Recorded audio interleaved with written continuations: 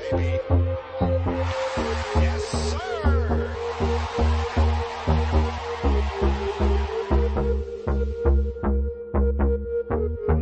Palmer is the Masters champion.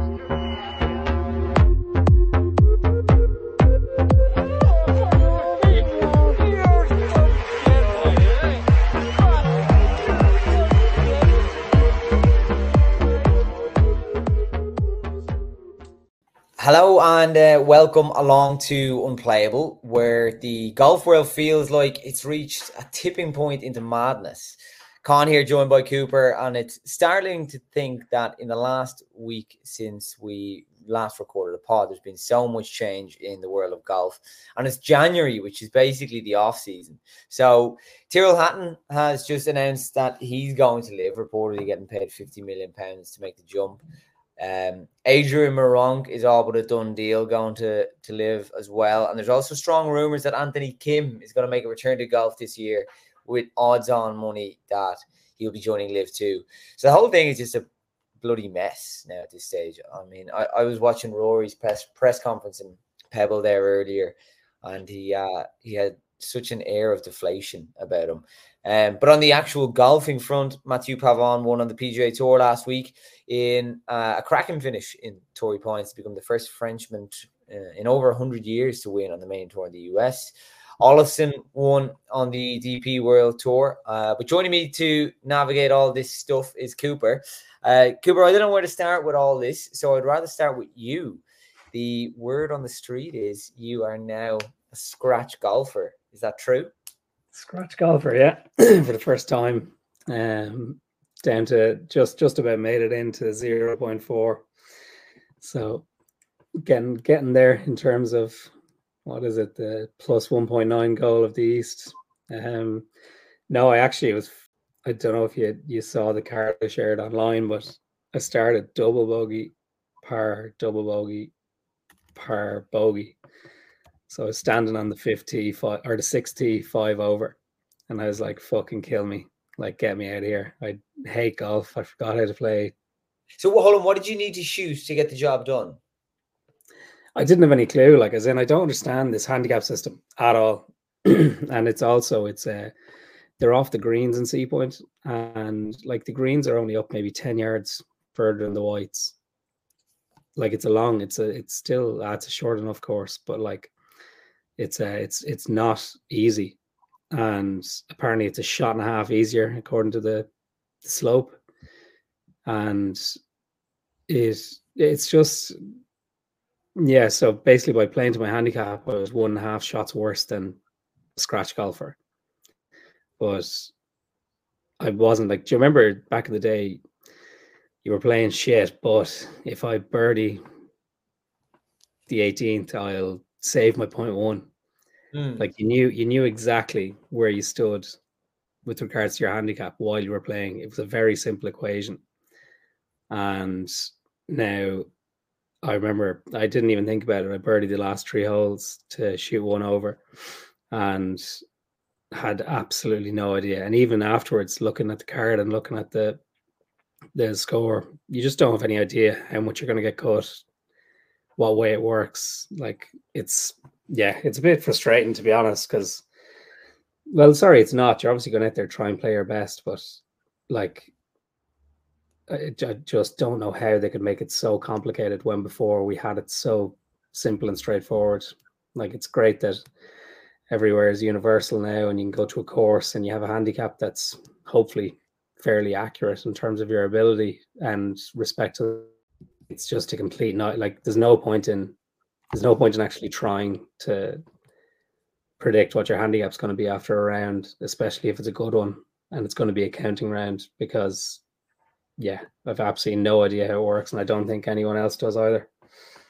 But that's mad. So like, I get it that it is a bit messy. I mean, you can have a rough idea of what you need, but it is hard to know exactly. But so hold on, you were 5 or 6 over par, and you managed to crawl all the way back to 1, and that got the job done. That literally got you to 0.4.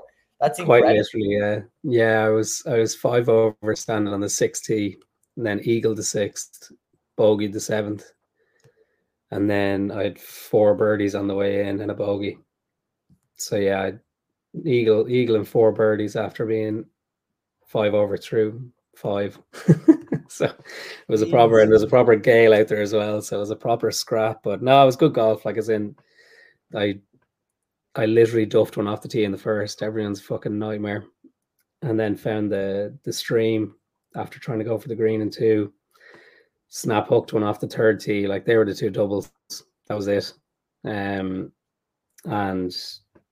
yeah, just wasn't literally wasn't comfortable standing over the ball, essentially. Like, just something didn't feel right, or I was putting too much pressure on myself. Because at the end of the day, I'd say I knew that I'd never been a scratch golfer, and as far as my Golf Ireland, when you look through that, the last 4 competition rounds I've played were under par. So like, there's like an expectation there that, right, come on, we're gonna go out here and shoot under par again and get to scratch, and then you're fucking humbled fairly quick. But no, I was just happy I was able to find a swing and actually battle it out, because it was a great round from the 6th to the 18th. Like, it's 4 under from 6 to 18, so it was good to kind of prove that you can fight back from a pretty shit situation. But yeah, just have to go out and relax next time and get to the range a bit earlier to make sure that I get rid of those jitters beforehand. But were you nervous coming in? Because you must have known, like, 1 or 2 birdies here on the way in now, and this will be job done. I'll be down to scratch, which is a major milestone for like any golfer. No, it didn't feel like that at all. I actually bogeyed 14.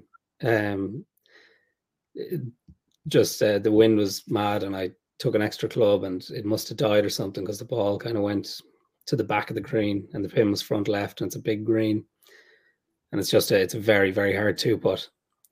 Gave it a good go, but yeah, missed the kind of, I guess, kind of wasn't that long, but it was just on a slope to a tricky putt.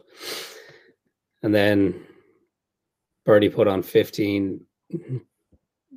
I don't know if you remember playing C points, but 16 is a drivable par 4, and the wind was kind of helping a bit, but it was off the left. And if you miss it right, especially when the pin is kind of on the front, you're absolutely dead. So I went ahead and missed it on the right, and just whipped out this flop shot. That was one of the best shots I've hit, in the last few years, and stuck it into about a foot on just over a bunker with a pin tucked 5 yards or 5 feet onto the green, and tapped that in for birdie. Nearly the hole in one on 17, literally left it a few inches away. It was spinning back towards the hole as well. The lads were getting excited on the tee. And 18, just absolutely smashed one down there. Hit an 8-iron just off the fringe in the back to a back pin, and left it on the lip for eagle. So it was very, very good golf. But there was no pressure at all. There was no, I'm getting out of scratch if I birdie the last 3 here. It was just fairly aggressive golf, considering how fucking shit it had been for the first 33% of the round. That's unreal, though. So, like, I mean, the mindset that you were in, probably not knowing exactly what you need to shoot, served you well.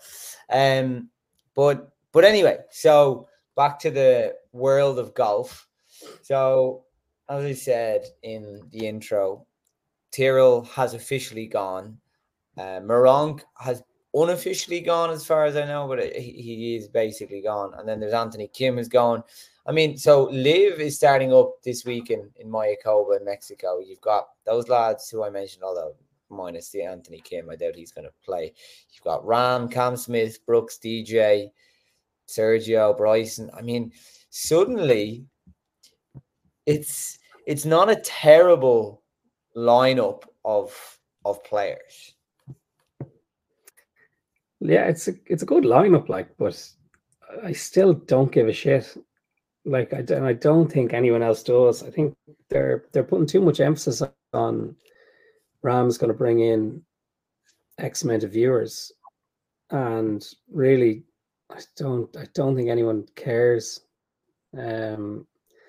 It's like with these teams, like they think they've established these fucking absolute dynasties that everyone really wants to be involved in and latch onto. And that's why they're coming to watch Live Golf, when really, like, people are still laughing that there's a team called the Fireballs. Like, it's a complete joke. And Rams one, like, I genuinely, like, properly infuriated by the press release on Legion XIII. Fucking, did you read that? Sorry, I don't know if you. Yeah, it was something to do with like Behind the brand, like, loyalty and talking about the Roman Empire. Or, I don't know. So just this is John Ram on Behind the Brand. I wanted to go down the warrior spirit mythology side for the team's name. The term loyalty is very important to me. I think it embodies the warrior spirit through its decisiveness and ready for battle mindset. Like, I just, like, I don't think, like, I fucking, half of me is like, that wasn't Ram. It's some marketing intern at Live using ChatGPT. It's fine. It's not Ram, but it fucking could be Ram. Like, as in, I'm just praying that Tyrell Hatton pulls Harold Varner III on it. And when he's asked straight up, he does not mention the brand, the team, growing the game. And he just says, lads, I was offered 60 million quid. It's nearly half of what I've earned on in my career in one day. I'd say what he's earned in his career. Or sorry, 3 times more than what I've earned in my career in one day. So I'm here for the cash. And I think if anyone is as honest as him, as kind of raw and emotion, or kind of raw emotion that they show on the golf course, I don't think he will read the fucking Live script. And if it is in his contract to talk absolute shit, maybe he will have to. But I just, yeah, fucking hell. He committed to, what's he commit to? He committed to Phoenix, I think, or to Houston. And I was like, lovely. Also committed to Boston and Tigers TGL. Yeah, he committed to Boston Common as well. And like, brilliant. Tyrrell's not going anywhere. And then he just, I think, to be honest, when he does things like that, when any of them do things like that, and especially on the TGL side, like, they're just looking for more and more of an excuse to raise the money figure that Live have to give them. And then Live are actually happy enough to give it to them because it hurts them. Like, it's the same as Stenson for the Ryder Cup. No way in the world would they have wanted Henrik Stenson on their fucking team unless he was the European Ryder Cup captain, because that would hurt the PGA Tour and the Ryder Cup. Like, they go after people very strategically, and I guess it's the right way to do it if you want to make the most impact, but they're complete scumbags about it. And the players who go over for the money actually really hurt a lot of the kind of organizations that they were part of beforehand. So yeah, they like take Meronk. Meronk is a good example. He just won the fucking Severiano Ballesteros Award. He just got a PGA Tour card in the States.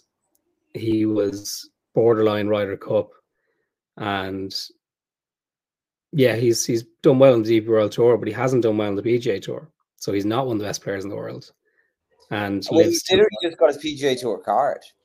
Yeah, literally, but he's played a few events in the PGA Tour or in the majors in the US and hasn't played well. Has been pretty shit. So it's kind of like, why do they want him? Well, because of the Ballesteros Award, because he just got his PGA Tour card, because he's seen his hard done by in the Ryder Cup. And like, there's reasons why they want someone like Meronk. It's not because of how good he is at golf. It's because of the attachments that he has and the things that he's kind of won or kind of been seen as a DP World Tour poster boy, going over on this PGA Tour card, top of the list. So like, they go after people very strategically, and they're dead right. But the players who take the money, even though they realize why they've been taken, and it's not for your fucking golf ability, it's a bit of a backstab.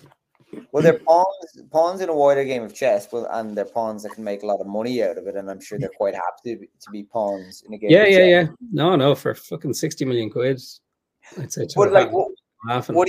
what do you think of they're in a negotiation at the moment. PGA Tour are negotiating with PIF, and like it's so the only reason that they were allowed to poach was if they basically agreed that they wouldn't poach each other, then there was something that triggers. It was like, no, it has to be a fair and competitive market. Or I think it was the DOJ maybe said that or something in December. So that's what allowed the Rams, Meronks, Hattons to go. But apparently the deal is done, according to Dan Rappaport. And it's going to include a $3 billion investment, and it has nothing to do with Live.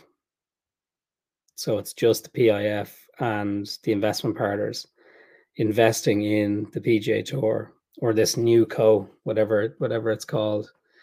I think where it's coming from is there's stock analysts on Twitter actually reporting the news because it's actually going to have an impact on the stock markets. So that's where the news is kind of coming from.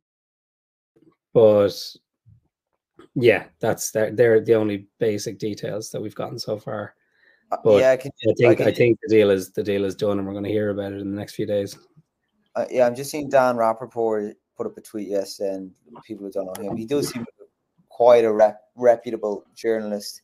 He's saying hearing a deal between PGA Tour and investors, including the PIF, is imminent. One source described it as finish line time. But you're saying so that doesn't mean anything to do with Live. So yeah, so apparently it's nothing to do with Live, but so it's essentially the PIF investing in the new PGA Tour, and the new PGA Tour would be like Live aren't part of that investment basically, so they're still a standalone entity as a tour, and then the PIF will have invested in the PGA Tour, the DP World Tour, the Live Tour, so they'll all be part of their same investment or under the same investment, basically of the same backers, and they would have to basically play ball with each other.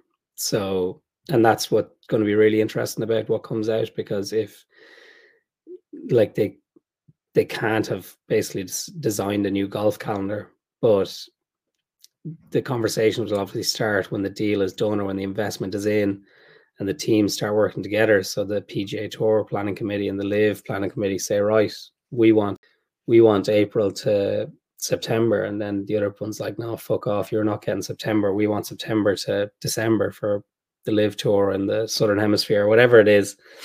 But I think the deal on principle is going to be done.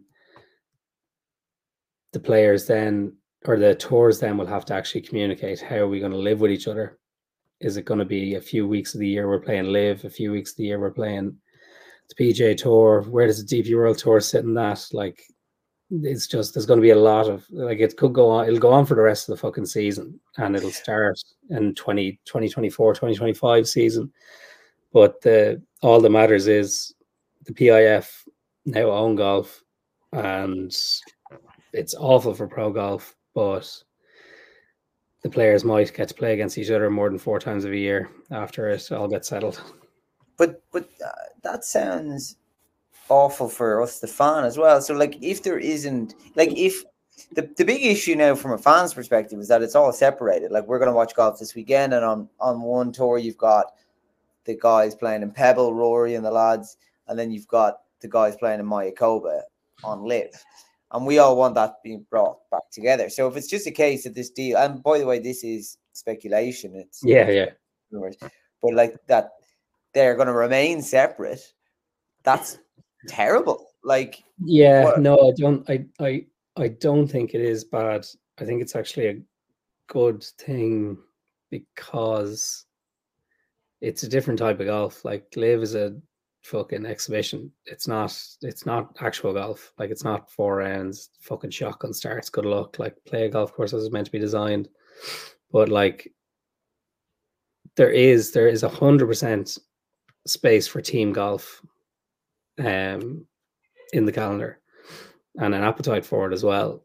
Now, teams like the fucking cliques and fireballs aren't what that is, but if the PGA Tour and Live are in harmony, then you might see, I don't know, TaylorMade buying a team or Strixon buying a team and like F1 style rebranding it and then having the calendar for this team event that, please God, it's not called Live. Well, Live stands for 54, so hopefully they have to change it and bring it to a proper format. But there'd be a place where, right, we're on the British Open swing. So imagine there was the Scottish Open, the British Open, and the week before that where the Irish Open used to slot in.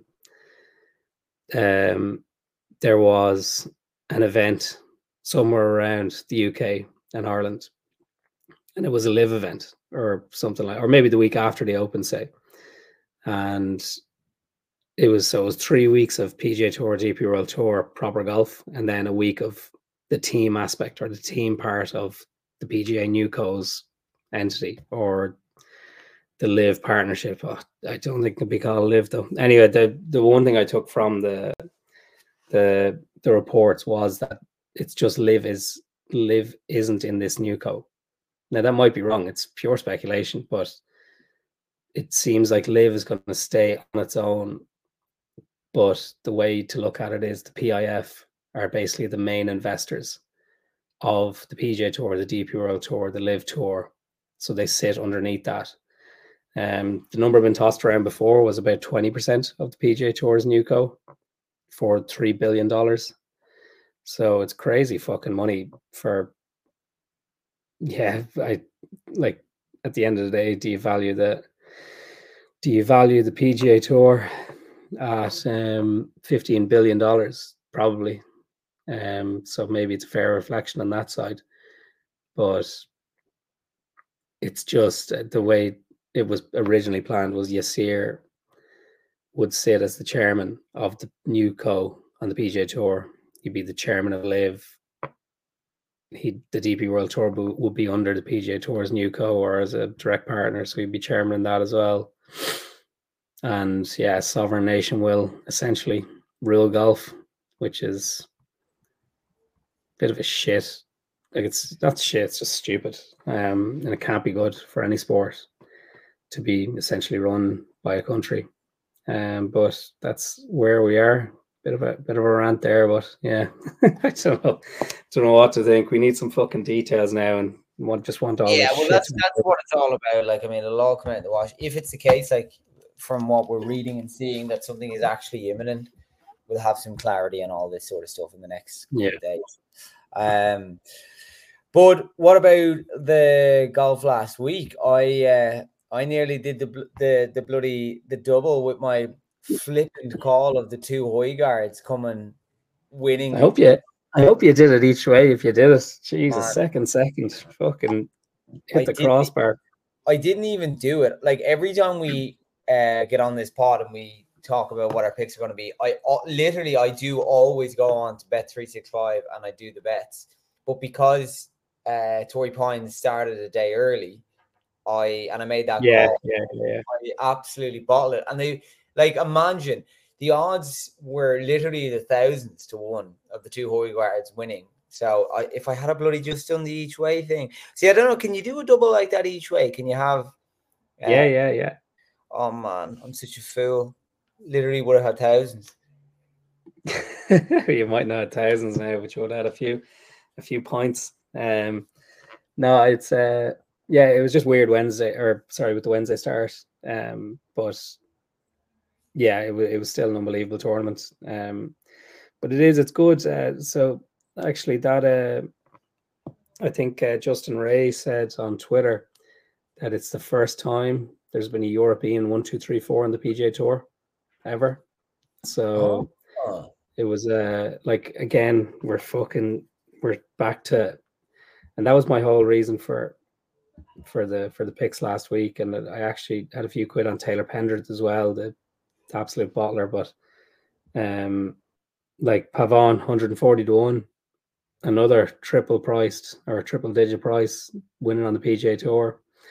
If you had have backed Chris Kurth, Grayson Murray, Nick Dunlap, and Matthew Pavon in an accumulator and put €1 on it, you would now be sitting on €3.4 billion. Oh So my God. that's how stupid the prices have been over the last 4 weeks on the PGA Tour. And you were kind of thinking Torrey Pines, like Tiger Woods, brings out the best players in the world. And then you have an assortment of random Europeans at the top of the leaderboard. Like I like Pavon. He, if you remember at the end of last season, he had a really clutch finish. It was like birdie in the last 3 or 4 in a row to secure that PGA Tour card. Like he was 186th in the world and literally just clinched in. Now his third start on the PGA Tour and he's a winner. Like he's a class golfer, and there's obviously the French bit there as well, but it's getting a bit crazy, like with these prices, and or not with these prices winning, but just not with the favorites showing up. And like I particularly remember last week that Max Homa was a few shots off, and they were basically showing him more than anyone else because he was one of the best names doing well in the field. Like there was no point in watching him because he was 3 or 4 back, but they were still showing him because he's Max Homa, and we need to start showing the A-listers on the coverage, or else we're not going to get viewers.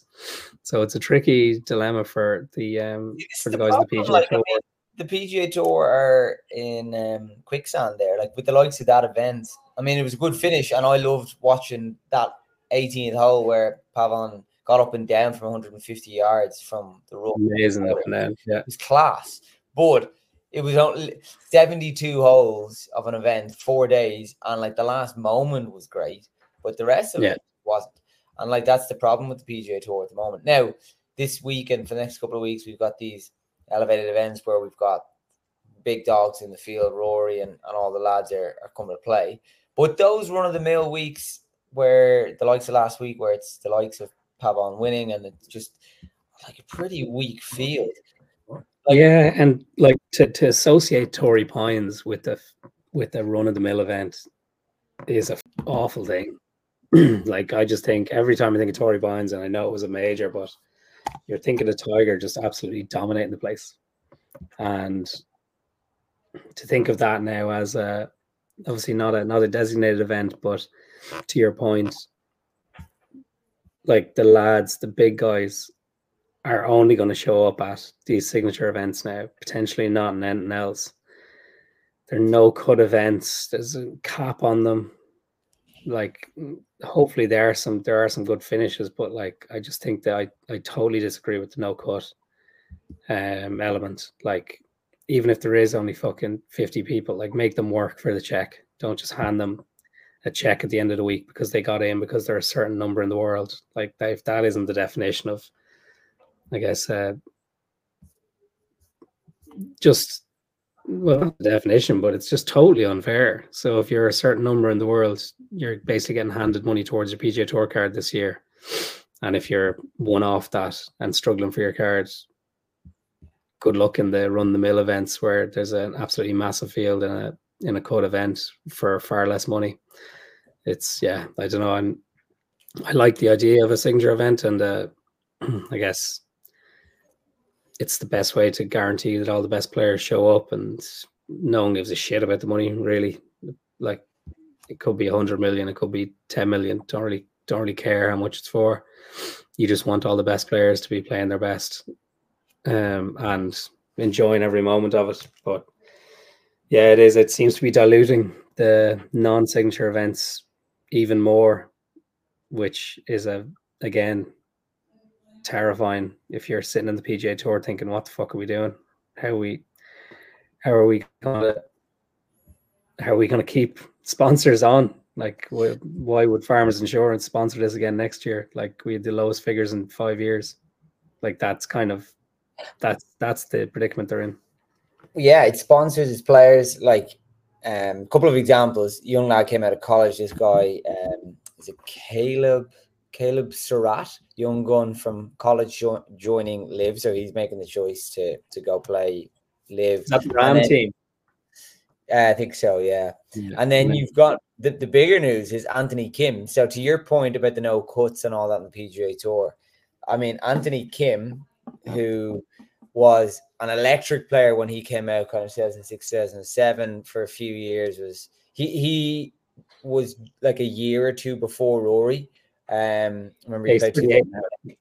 Yeah, he played Ryder Cup 2008, and Rory didn't play Ryder Cup till 2010. So he had a kind of 2 or 3 year head start on Rory, and it's possible that the myth of him is greater than the man himself, because he was brilliant and he was very exciting, but it's not like he did absolutely loads. But he's making a return now, and now because of the background on the Anthony Kim situation is that he stopped playing in 2012, and the story goes that he had an insurance payout based on an injury. And if he picked up a golf club again professionally, that the 10 million that he was allegedly getting because of this insurance claim, if he played golf again, he wasn't going to get that payment. So if he's now going to give up that payment and forfeit his insurance thing to go back and play golf, I mean, he can't do it on the PGA Tour. He has to go to Live, because Live will just cover the expenses of that insurance claim and will give him a contract. Whereas, like, how much is your insurance? 10 million? Yeah, just add a zero. It's fine. Yeah, like, exactly. And he'll have his money going forward. Like, so I don't know, yeah. Yeah, no, like for someone like him, like I really used to love him. Like he was like a nice Patrick Reed. Like he was Captain America, but he wasn't a complete prick. And like that, I'll never forget that round in Augusta. I can't remember what year was it, 09 or 11. The 11 birdies in one round. Like that was just that is going to be on his gravestone. Like 11 birdies in one round at Augusta. And the issue I have with him coming back is I'd be delighted if he did get a big payout, or if he, like, personally, like, because if he has given up golf because of an insurance fucking thing, that's not great, as in you don't back yourself, or you're injured to a point where you don't think you can win that amount on tour with his talent. But just imagine they did dangle 100 million in front of him, and I would watch Anthony Kim play golf. That is one thing that if Liv did, I would 100% watch his first round back. And if he goes out and shoots 80, like, I'd actually feel sorry for him and never watch him play again. So, like, it's potentially dangling a lot of money in front of someone just for the short spike in viewers. And please, like, if he does come back, I really, really hope he plays really good golf, because if he plays golf, it would just be such a sad story of him essentially taking a massive bag of cash because he needs it, and that he's not the same golfer that he used to be. And then Liv will just dump him on the side as soon as they can and take as much out of the contract as they're able to. But yeah, hopefully it ends up working out for him, because he is an unbelievable talent. Well, like you, I'd be mad keen to watch him play golf. Like, I'd actually be more keen to watch a Live event if he was playing than, say, the John Rahm thing. Just 100%. I couldn't even fuck about Rahm anymore now. I don't know about you, but like, that does not make me want to watch Live, not even in the slightest. But Anthony Kim would. Yeah, Anthony Kim definitely would. But as you say, it'd probably be a short spike. But okay, so the big lads are back in town today. In Pebble. So Pebble in previous years, and the whole pro-am, so they play Spyglass Hill and they play, I think, Monterey Country Club as well. In previous years, that hasn't been a massive event, and it's had a pretty weak field, which is a pity because it's a great golf course. But it's in these this signature events or elevated events or whatever we'll call them. So we're talking Scotty Scheffler, Rory, Hovland, Schauffele, your boy Max Homa, Cantley, Speed, JT, big field. What are you thinking going into it now? Who are you fancying? Yeah, the old Max California is very tempting. But no, like, it's as you said, we're back, like, proper golf. I think McIlroy now, it's his first time on the PGA Tour since August, and he finished off with 10 top 10s in a row, which was the best streak in the best end to a season maybe since 81 when Tom Kite did the exact same thing. So like McIlroy back is of obvious interest, but sure, he's 15-2. It's very hard to back him at that. Even if he is nearly guaranteed a top 10 finish. But I'd be putting him in, like if you were doing top 10s, top 20 accumulators, you have to put him in there because he's nearly guaranteed to do it. Homa played really well last week. Do like his chances. Just on this, not even about this week, but I don't know if you saw Tony Finau put last week. I won't be backing him until he gets a broom or gets an arm lock putter. He missed, what was it? He was 12.5% on his strokes, on his putts made from 4 to 8 feet. Like making one in every just about 9 or 10 from 4 to 8 feet. He was horrific at the putting. Like it was really, really bad. And they zoomed in on one of them. Like just the way his face lies, like it's as if the lower his hands get and the higher the toe of the putter gets, like the heel basically tippy toeing on the ground, the worse his putting gets. It was very hard to watch. But yeah, Tony Finau, and sorry, on the opposite side to that, looks like Will Zalatoris has fixed it. He had a dodgy old start, but he finished the week 12th in strokes gained putting. So, did he? Yeah, no, he's absolutely back. Just really, gained just over 2 strokes on the green. So that's fucking brilliant here, because if that fucker learns how to putt, he could be dangerous. But sorry, back to Pebble Beach. So I think I went for him a few weeks ago, and I'm going to stick with him again in Denny McCarthy at 66. Oh, yeah.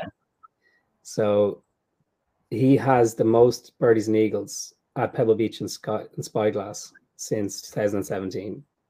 And he's also the best putter here in the last 5 years. So he's obviously doing well off the tee. He's obviously doing well on the green. Like Max Homa is also kind of in the top 5 of those 2 stats. And so is randomly enough Tom Hoagie. But Denny McCarthy leads both of those sides. And I think it's 66-1. I backed him a few weeks ago, and he is playing decent golf, but he just seems to love it around Pebble and Spyglass. So Denny McCarthy at 66-1 each way. Yeah, he was 4th last year, wasn't he? And he is just a class putter. Yeah, it's kind of savage putter. Well, his week depends on how he puts, and he seems to like these pawn greens. So yeah, he's a tricky one, because like the previous year's forms were based on slightly weaker fields, and it's a really strong field this week. Well, it's always cool to back Spieth here and just ride the roller coaster. Yeah, true. Yeah. I have a few lads toying around my mind. None of real outsiders, though. I like the look of Aberg, top 10 last week. And it's just a big jump for him to do it in a signature event. So I don't know if I quite do it. I would love if he could, though. Sorry, say it again. Would absolutely love if he could. I would love if he could as well. Yeah. But I'm gonna go play it safe after my big bold prediction last week. I'm gonna go Xander. He's just playing very, very well. He like, what is he, 4th in the world now?